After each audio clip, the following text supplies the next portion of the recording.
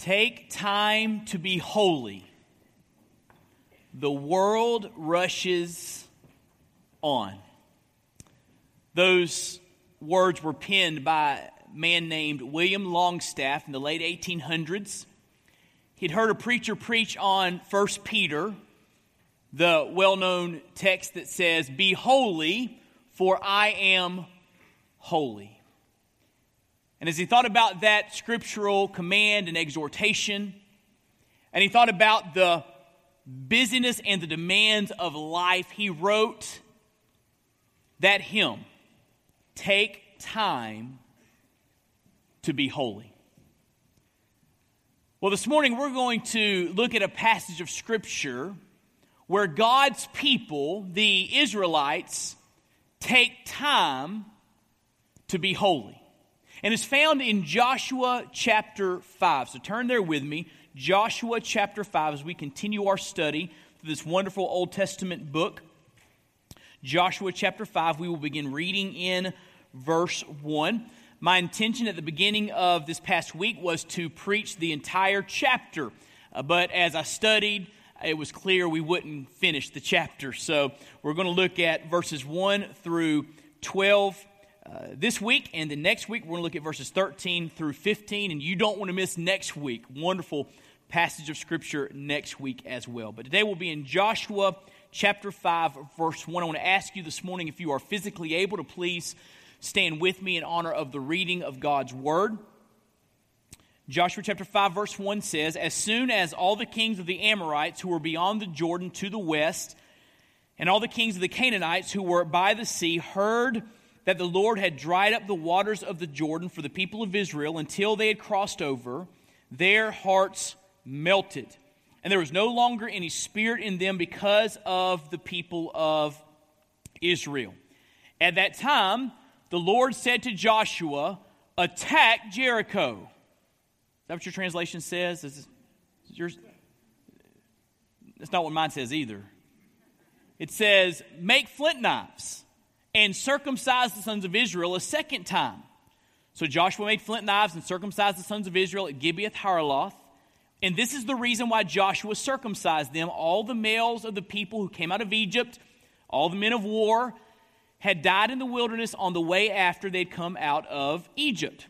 Though all the people who came out had been circumcised, yet all the people who were born on the way in the wilderness after they had come out of Egypt had not been circumcised. For the people of Israel walked 40 years in the wilderness until all the nation, the men of war who came out of Egypt, perished because they did not obey the voice of the Lord. The Lord swore to them that he would not let them see the land that the Lord had sworn to their fathers to give to us, a land flowing with milk and honey. So it was their children whom he raised up in their place that Joshua circumcised, for they were uncircumcised because they had not been circumcised on the way. Let's pray together.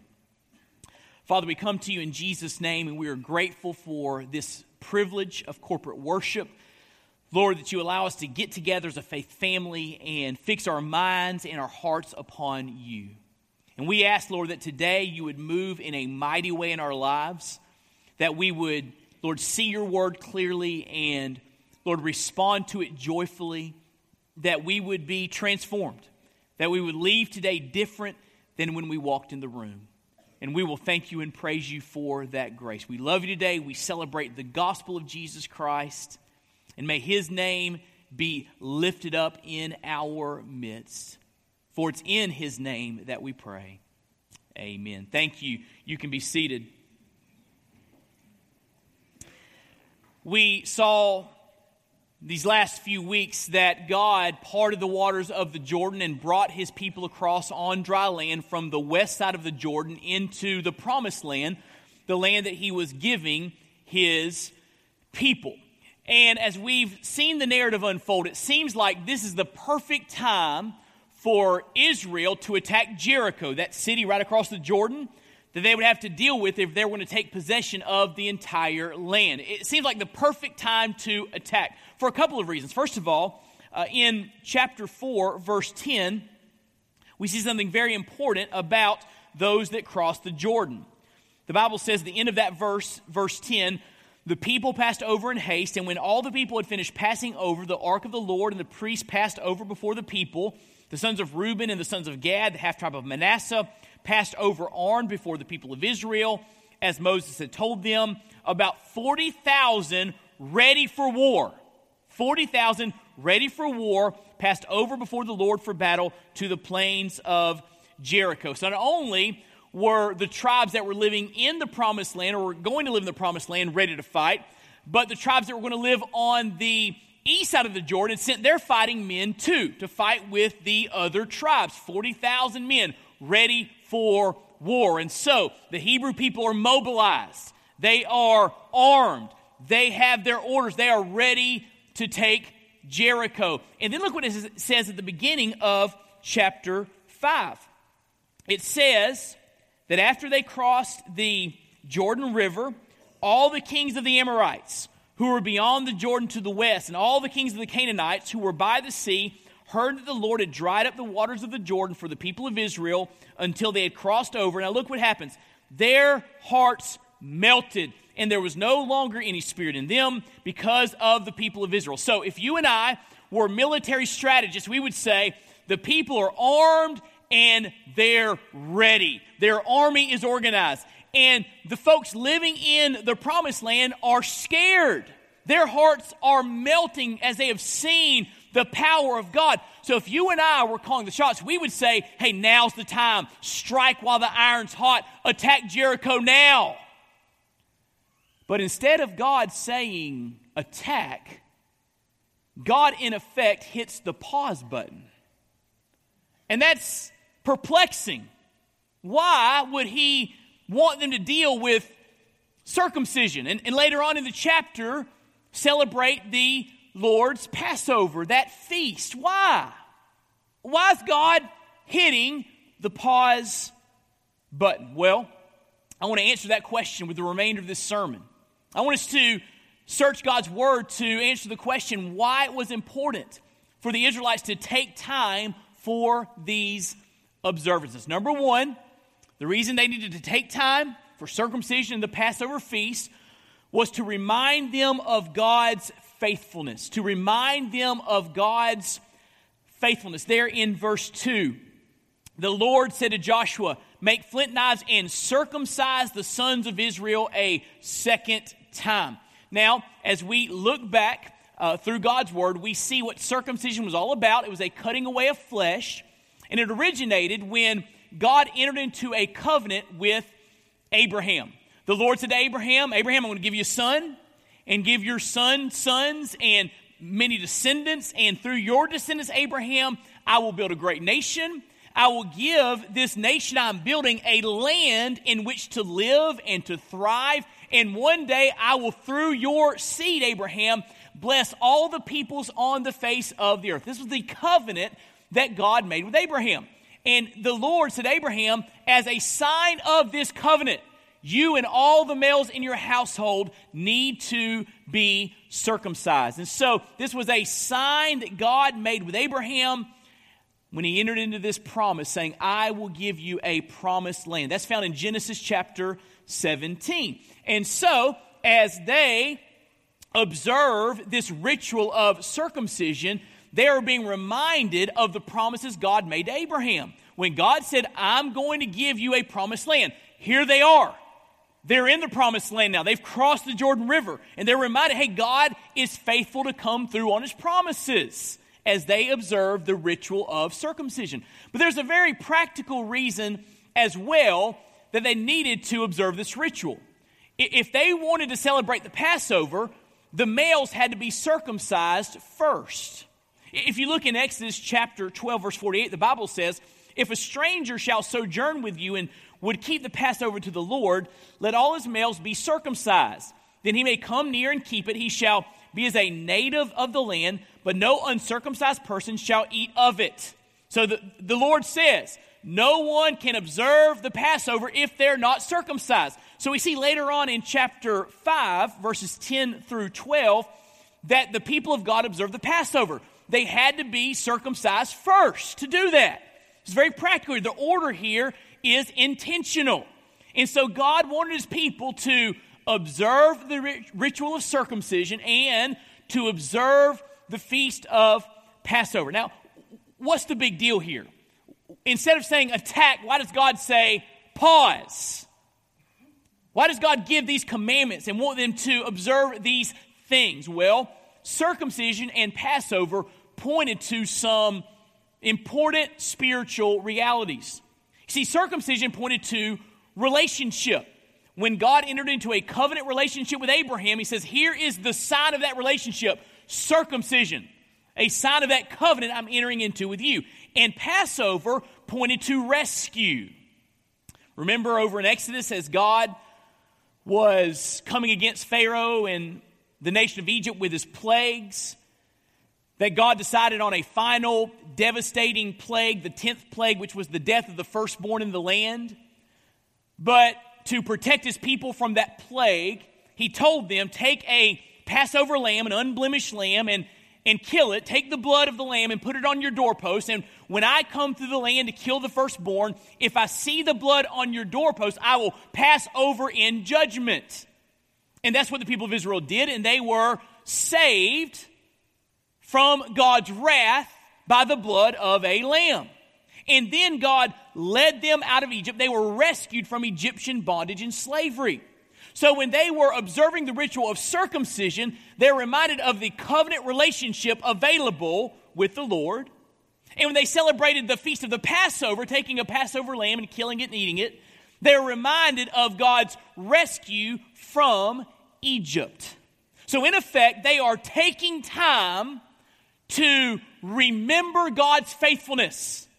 God entered into a relationship with our forefather Abraham, and God rescued our people from Egypt. He is a faithful, powerful God. They're remembering this as they pause before they attack Jericho, which is a reminder to you and to me that before we strive for spiritual victory, we need to pause and take time to remember the faithfulness of the one who gives us the victory. That's what they're doing here. They're pausing to remember his faithfulness. We must take time to remember God's faithfulness. Now, I believe that circumcision and Passover find their New Testament equivalent in baptism and the Lord's Supper. Because circumcision was a sign of a covenant relationship with God. You know what the sign of a covenant relationship with God is in the New Testament? Baptism. Jesus said, go and make disciples of all the nations, baptizing them. When someone becomes a follower of Christ, they're baptized to mark, to signify that they have a relationship with God through Christ. And I believe that the Passover is equated with the Lord's Supper. Because you remember, on the night when he gathered his disciples for the Passover, the night before he was crucified, Jesus instituted the Lord's Supper. And what does the Lord's Supper signify? Rescue. Jesus giving his body to be broken for us. Jesus shedding his blood to wash away our sins so we can be rescued from our sin and the penalty it deserves. So just like circumcision pictures relationship, baptism pictures relationship. Just like the Passover pictured rescue, the Lord's Supper pictures rescue and redemption. So as we observe these ordinances, we are in effect making time to remember God's faithfulness. Now I want to encourage you to carve out time in your life to remember how good God has been to you, and to remember how God has shown his strength and power and grace in your life, because that will prepare you for what's to come. You know, I have this option on my phone, and you do too. It's nothing fancy. But I can set reminders on my phone through my calendar or through my to-do list. I can set reminders, and I can set it to come on at a certain time, to ding or to buzz or make an alarm, and whatever I needed to do to get my attention so I know what I need to do. And the Lord knows that you and I need reminders. He knew his people before they attacked Jericho. They would need some reminders. Circumcision, Lord's Supper. And so he said, hit the pause button. Take time to remember my faithfulness. That's the first reason that they needed to observe these things before they attacked Jericho. Secondly, the second reason it was important for them to observe these things is to deal with an area of neglect. To deal with an area of neglect. Look what it says in verse 2 of Joshua chapter 5. The Lord said to Joshua, "Make flint knives and circumcise the sons of Israel a second time." So Joshua made flint knives and circumcised the sons of Israel. Now, why did God specify flint knives? What's the big deal about the type of knife that is used? Well, there's no question that God was specific about the type of knife because he wanted to remind his people of a previous event involving Moses and involving a flint knife. Over in Exodus chapter 4, after the Lord appeared to Moses at the burning bush and said, "Go to Egypt and say, 'Let my people go,' Moses gathers his family. He's heading from the wilderness back to Egypt. And on his way, there's a very unusual passage. The Bible says God is taking steps to kill Moses. Now, why in the world would God want to kill Moses? Well, it says because Moses had not circumcised his son.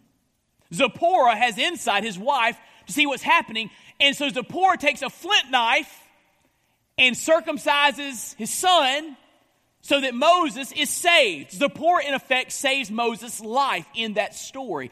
And she does it with a flint knife. There's no question. When the people of Israel in Joshua 5 took up flint knives, they were reminded of this story. Moses had to deal with an area of neglect if he was going to be used by God.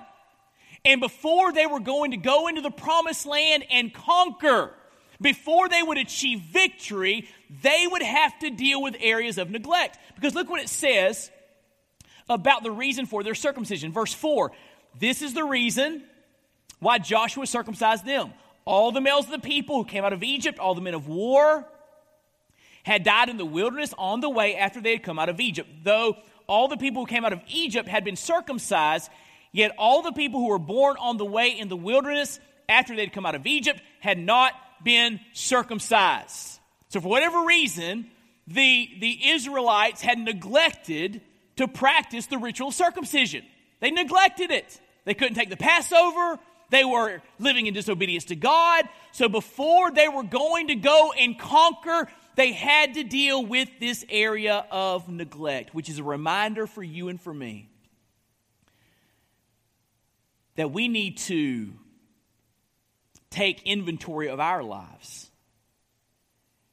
And we need to see if there are any things that we are neglecting that we need to deal with. It could be that you're here today and there is sin in your life or disobedience in your life. And because life is so busy and you're so frenzied, you haven't taken time to deal with that sin. You haven't taken time to deal with that neglect.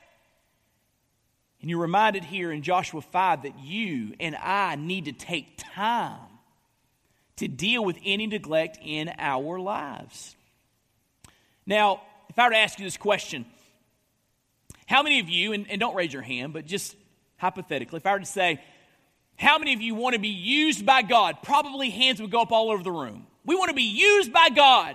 We want spiritual victory. But then if I ask you this question, how many of you are usable?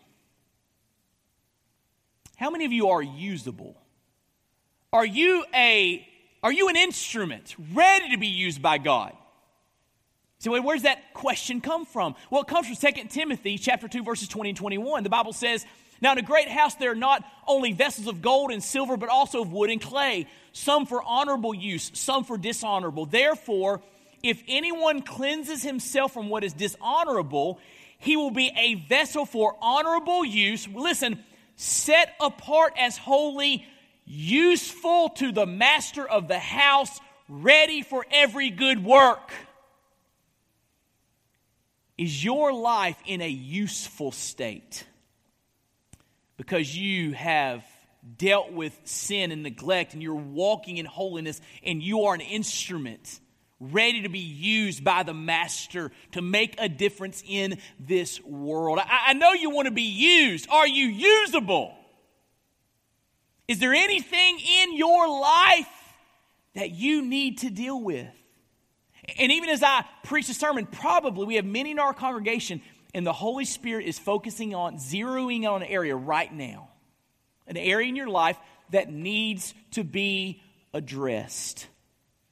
You know, if you neglect vehicle maintenance, you're eventually headed for a breakdown, right? And if you and I neglect spiritual maintenance, eventually we will break down.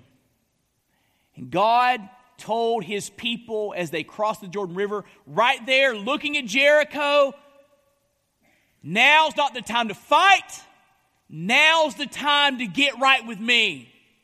Pause. Take time to be holy. There's a third reason that it was important they observed the ritual of circumcision and the feast of Passover. It was to mark a new beginning. Look what it says in verse 8.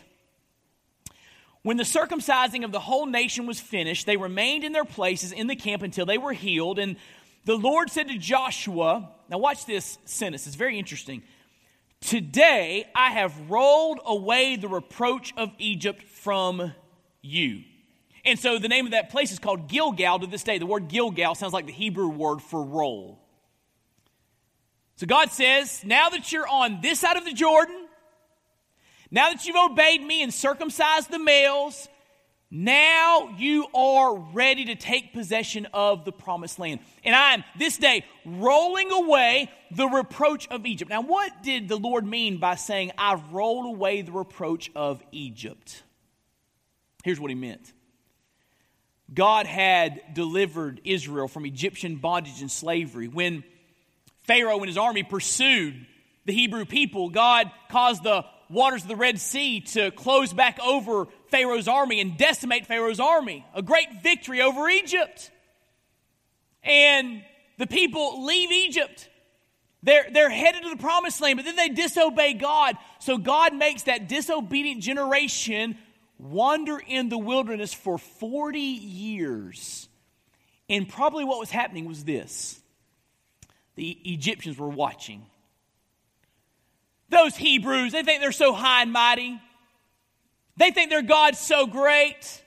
Look at them.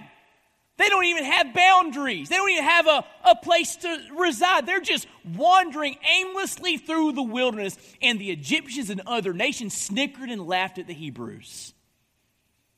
Their God's so powerful, he can't even get them into the promised land. And they would sneer at the Israelites. But now that God had brought them across the Jordan River, now that they had been circumcised and were right with God, he could say, today, no one's going to snicker at you. No one's going to scorn you anymore. They're going to see my power on behalf of my people. They will see you winning victories in this land that I am giving you. So I'm rolling away the reproach of Egypt.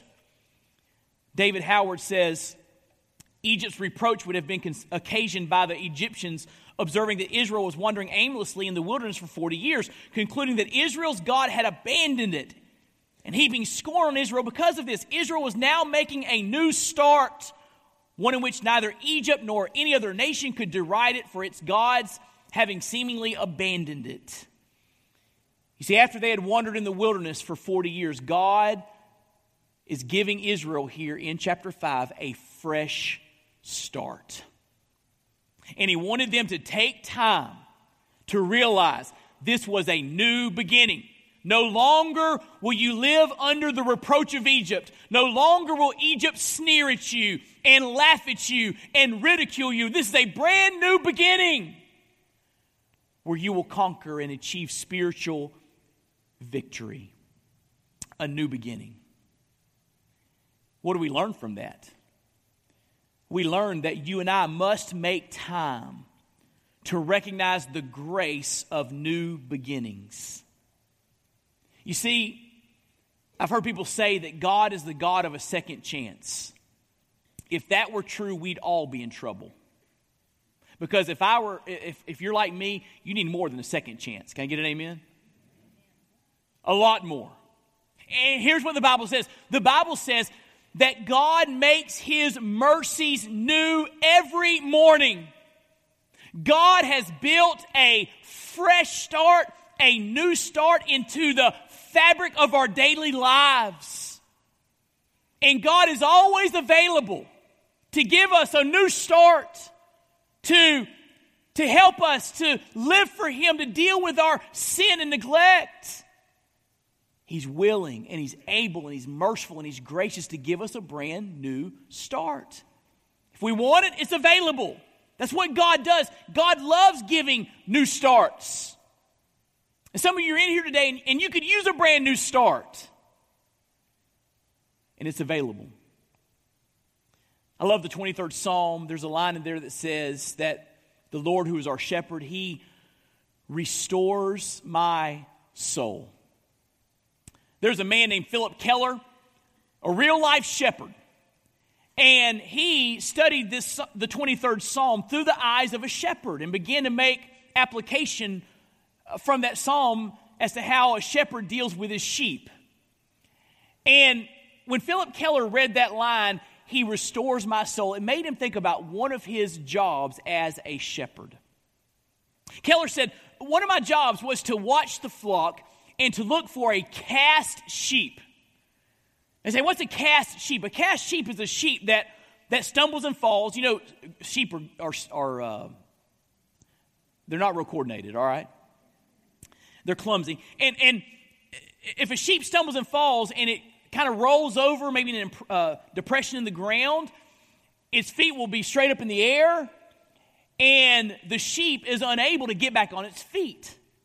And over a period of hours, the gas is built up, and that sheep would die in that cast position. So a shepherd was to observe the flock, and if he saw a sheep on its back, feet in the air, the shepherd would come, pick the sheep up, and put it back on its feet. And Keller says that's what Psalm 23 means when it says, he restores my soul. When God finds us spiritually flat on our back, unable to get back up, he loves to come beside us as the shepherd and pick us up and put us back on our feet and give us a brand new start. He loves to do that. He specializes in doing that. Aren't you glad that God is a God of a second chance and a third chance and a fourth chance and on and on and on? Why? He's a God of grace. And the people of Israel needed to pause to realize this is a brand new start. They could celebrate it. The reproach of Egypt's rolled away, and God wanted them to take advantage of it. And when God gives you a brand new start, he wants you to take time to recognize it, and he wants you to take time to realize you need to take advantage of it. But there's a final reason that it was important for Israel to observe circumcision in the Passover feast. Number one, to remind them of God's faithfulness. Number two, to deal with an area of neglect. Number three, to mark a new beginning. But fourth and last, to picture spiritual truths. Circumcision and the Passover pictured some very important spiritual realities. I've already alluded to that a little bit, but I want to kind of just hone in on that for a moment as to what circumcision and the Passover pictured. You see, the Passover and circumcision pictured the great needs of humanity: salvation and transformation. The Passover pictured the need for salvation. Just like the people of God in Egypt needed the blood of the lamb on their doorposts so that God's judgment would pass over their house, we need salvation from God's wrath. And we can be saved by the blood of a spotless lamb. His name is Jesus. 1 Peter 5:7 says that Christ is our Passover lamb. And if we know him as our Lord and Savior, if we embrace him as Lord and Savior, his blood covers our life and we stand before God, instead of judging us with his wrath, he will pass over us and we will be saved. Amen? And so the Passover feast was a reminder of man's need for salvation. Christ is our Passover. When John the Baptist saw Jesus walk up, he said, "Behold the Lamb of God who takes away the sin of the world." I read a story about Charles Spurgeon, the great preacher of the late 1800s in London, England. He was preaching at a venue, and he wanted to test the acoustics of that venue. And there was a man who was working up in the rafters. So Spurgeon, this is before the days of microphones and speakers, Spurgeon got up in the pulpit to test the acoustics of the room and said, "Behold the Lamb of God who takes away the sin of the world." The man in the rafters got saved. You know why? Because in that one sentence is the gospel. Jesus is the Lamb who died in our place, shed his blood so we could be rescued, redeemed from God's wrath that we deserve. So the Passover pictured our need for salvation. Circumcision pictures our need for transformation. Look with me over in Deuteronomy chapter 10 very quickly. Deuteronomy chapter 10, I want to show you this. Moses teaching the people here. Deuteronomy chapter 10, verse 12.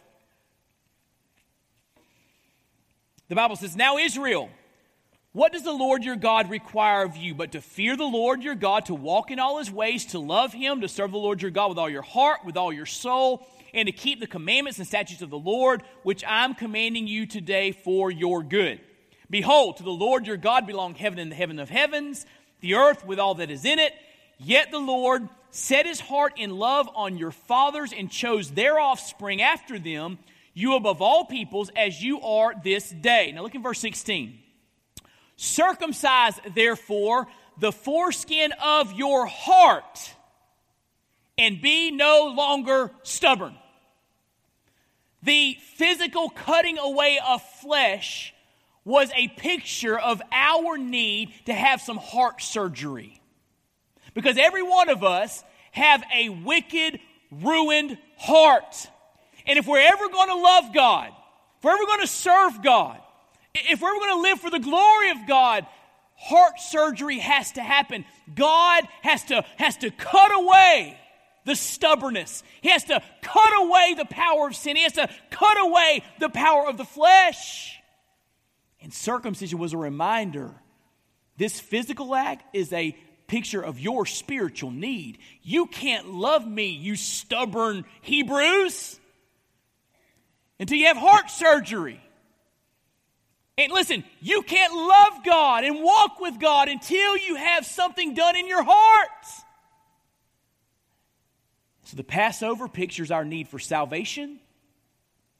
Circumcision pictures our need for transformation. And here's the good news. Salvation is found only in Christ. He is the Lamb of God who takes away the sin of the world. And transformation is found only in Christ. Matter of fact, look in Colossians very quickly. I want to tie this all together. Colossians chapter 2. Colossians chapter 2. Look at this comment on circumcision. Colossians chapter 2, verse 11.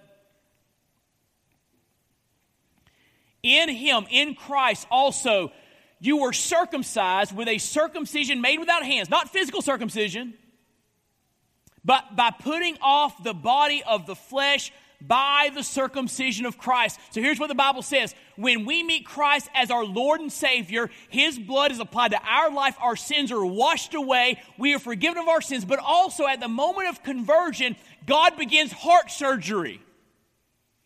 And just like physical circumcision pictures, he begins to cut away the power of sin from our life so we can obey him and live for his glory. And so, salvation is found in Christ. Transformation is found only in Christ. That's what we need, and that's what Christ provides. So, we must take time to acknowledge and celebrate all we have in Christ. We've got to take time from our busy schedules to gaze at the cross and rejoice at the empty tomb and recall the day we met Christ and celebrate all that Christ has done and is doing in our lives. We need that time. Israel needed the time. They had to hit the pause button. And before they marched toward Jericho, they needed to remember how good and merciful and gracious God had been to them. They needed to be reminded of spiritual realities. That's why it was important that they practice circumcision and the Passover feast. We love to celebrate, don't we? We love to celebrate weddings. We love to celebrate birthdays. We love to celebrate anniversaries. We love to celebrate women's basketball. When a certain team beats a team that has a 111 game win streak and they go to the final. I mean, we love to celebrate, don't we, right? That was for you State fans out there this morning. We love to celebrate. Listen to me. You and I need to take time to celebrate what is most important. We need to take time to celebrate Christ and all that we have in Christ. And so here's what I want you to walk away with today. If we want God to grant us spiritual victories, we must take time to be spiritually prepared. And that's tough because you're like me and my family. You're busy. You're really busy. Running to and fro, trying to just keep up with life. Circumstances are closing in, and it's hard for you to take time for these things. But if we want to win spiritual victories, we must be spiritually prepared. And if we're going to be spiritually prepared, we've got to take time. Amen? So here's my practical pastoral admonition for you today. Would you carve out time in your daily schedule for Jesus? Time to remember His faithfulness, to prepare you for what's ahead. Time to celebrate all that you have in Christ. Time to deal with areas of neglect. You need that time with just you and the Lord so that you can grow in holiness. The world rushes on, as William Flagstaff wrote in that famous hymn. The world rushes on. If we are going to be holy, we must take time.